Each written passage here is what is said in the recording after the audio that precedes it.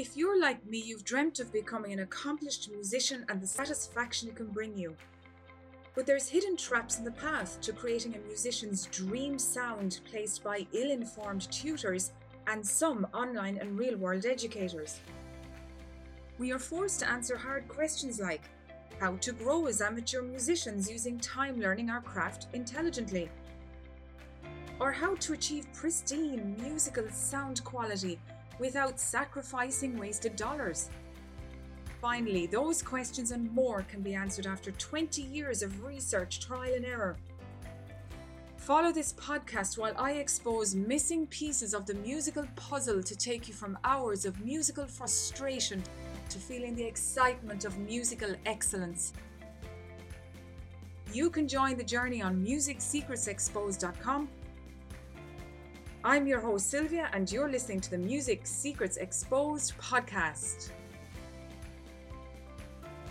Hey, hope you're doing good. As I record this podcast, it is the 9th of March. Now, today's topic is about reading what's beyond the page. That sounds a bit weird, but there's something here. There's a little nugget that I want you to think about here. Yesterday, I was teaching a student and I recognized that her playing was much improved from a previous session where she was just exhausted from all the work she was doing in school and everything. She'd really tried so hard to play this piece on piano very well. So she played this piece called Holiday in Paris on the piano. It's a romantic style piece full of expression, using a lot of the keyboard. I'll include a link to it in my blog. And when she played it, everything was correct. The notes were in the right place. She played the crescendos, which is gradually getting louder, the decrescendos gradually getting softer. She used the damper pedal in the piano. The sustaining sound that creates was done quite well. She did the add tempos, the ritardandos, the slowing down, the going back to regular tempos. She did all of that really good, but still the piece lacked vitality. It lacked interest. So earlier on in the day, I had found a YouTube video that I thought might help her, and it was of this pianist in England playing this exact piece. And I sat her down and I said, right, open the video there on your phone and we'll listen to it and we'll just try and hear what he's doing that might be different to what you're doing. So we turned on the video and you could clearly hear there was a key difference. So I kept questioning her in different ways for her to hear the piece intelligently.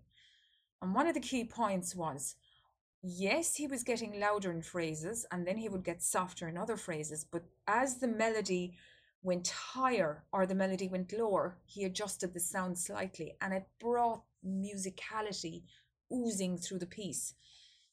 I'm going to play this for you now so you can hear it.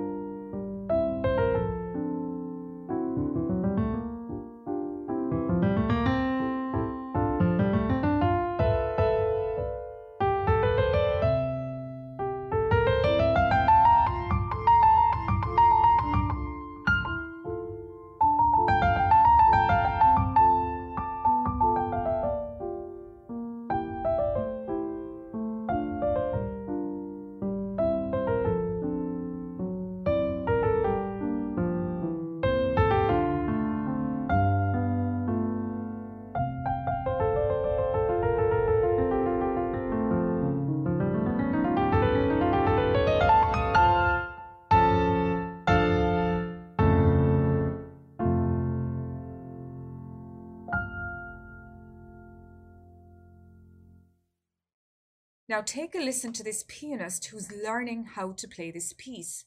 Do you hear a difference?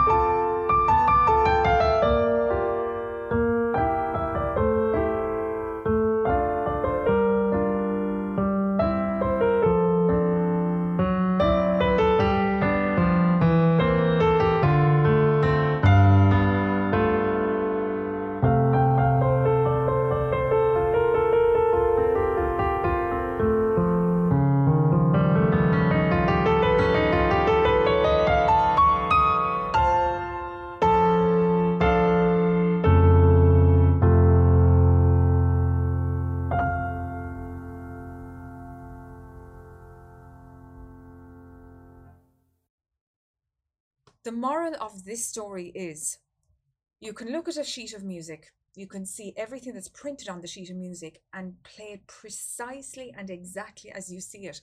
However, dependent on the period of music that the piece comes from, you have to adjust how you express it. So you've got to look at things like the melody, the rise and the fall of the melody, and bring this kind of musicality into it, of slightly adjusting the sound, lowering the sound within the overall build up of a crescendo or the reduction of a decrescendo. I hope you can hear the differences there in the two clips I played. Now, if we're playing a piece that's maybe written in the Baroque period in particular, you may not have the same musicality needed. You still, though, have phrases to do, which again, very often is not printed on the piece, like where do you break the sound?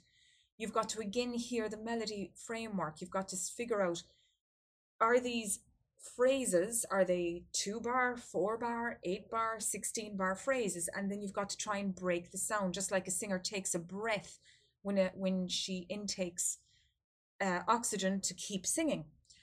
And it's the same thing that when you're playing an instrument, you have to observe phrasing. And what can be very difficult for some students is when they're looking at a piece by Bach, we'll just use Bach as one example, and you're looking at, for in relation to piano anyhow, you might be looking at his 48 preludes and fugues.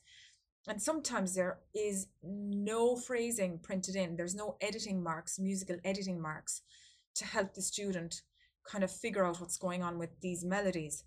So this is where you've got to just go over to YouTube and find a professional pianist playing the piece. Slow down the video. Now there's a setting on YouTube at the right hand side of videos. It looks like a wheel.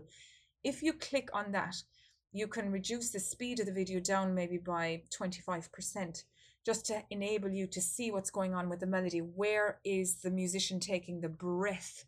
Where are they breaking the sound to continue the piece? And it gives the piece a feeling of ebb and flow, that it isn't one continuous mechanical presentation. Now, I hope that's giving you some ideas that remember the style of piece you're playing and what it requires.